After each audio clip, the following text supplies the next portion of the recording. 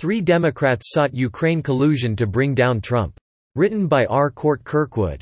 Thursday, September 26, 2019. In May 2018, three Democrat senators asked Ukraine to help investigate President Trump vis Special Counsel Robert Mueller's probe of Russian meddling in the 2016 election. Their goal was proving collusion between Russia and the Trump campaign to defeat Hillary Clinton, a tale the Democrats and the fake news media manufactured to reverse the results of the 2016 election. Mueller's long investigation found zero collusion, but the important point here is that three Democrats sought Ukraine's help to investigate Trump. Yet Democrats want to impeach Trump for making a similar request. During a phone call on July 25, Trump asked Ukrainian President Volodymyr Zelensky to help investigate Democratic presidential candidate Joe Biden's role in sacking the country's top prosecutor in March 2016. At the time, the prosecutor was probing a corruption scandal that involved Hunter Biden, the former vice president's son.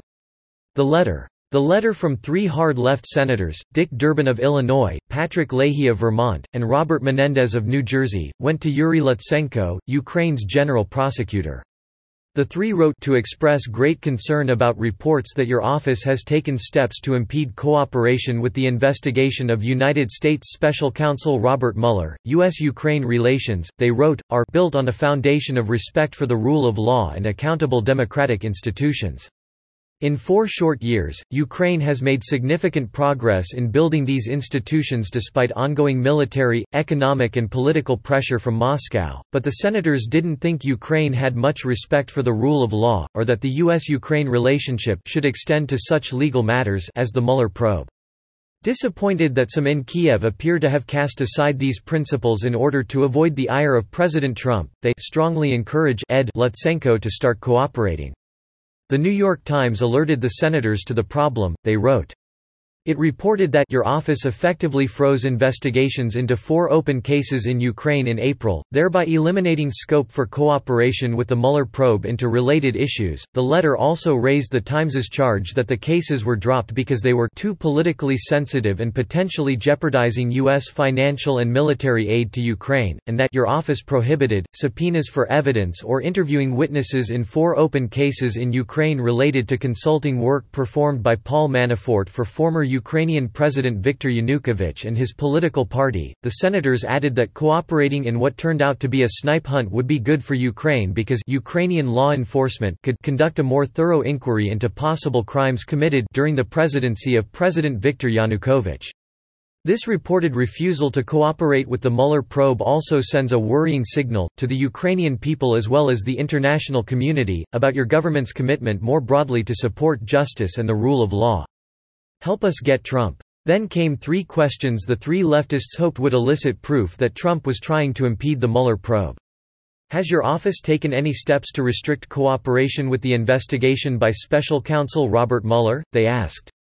If so, why? And, the senators wanted to know, did any individual from the Trump administration, or anyone acting on its behalf, encourage Ukrainian government or law enforcement officials not to cooperate with the investigation by Special Counsel Robert Mueller?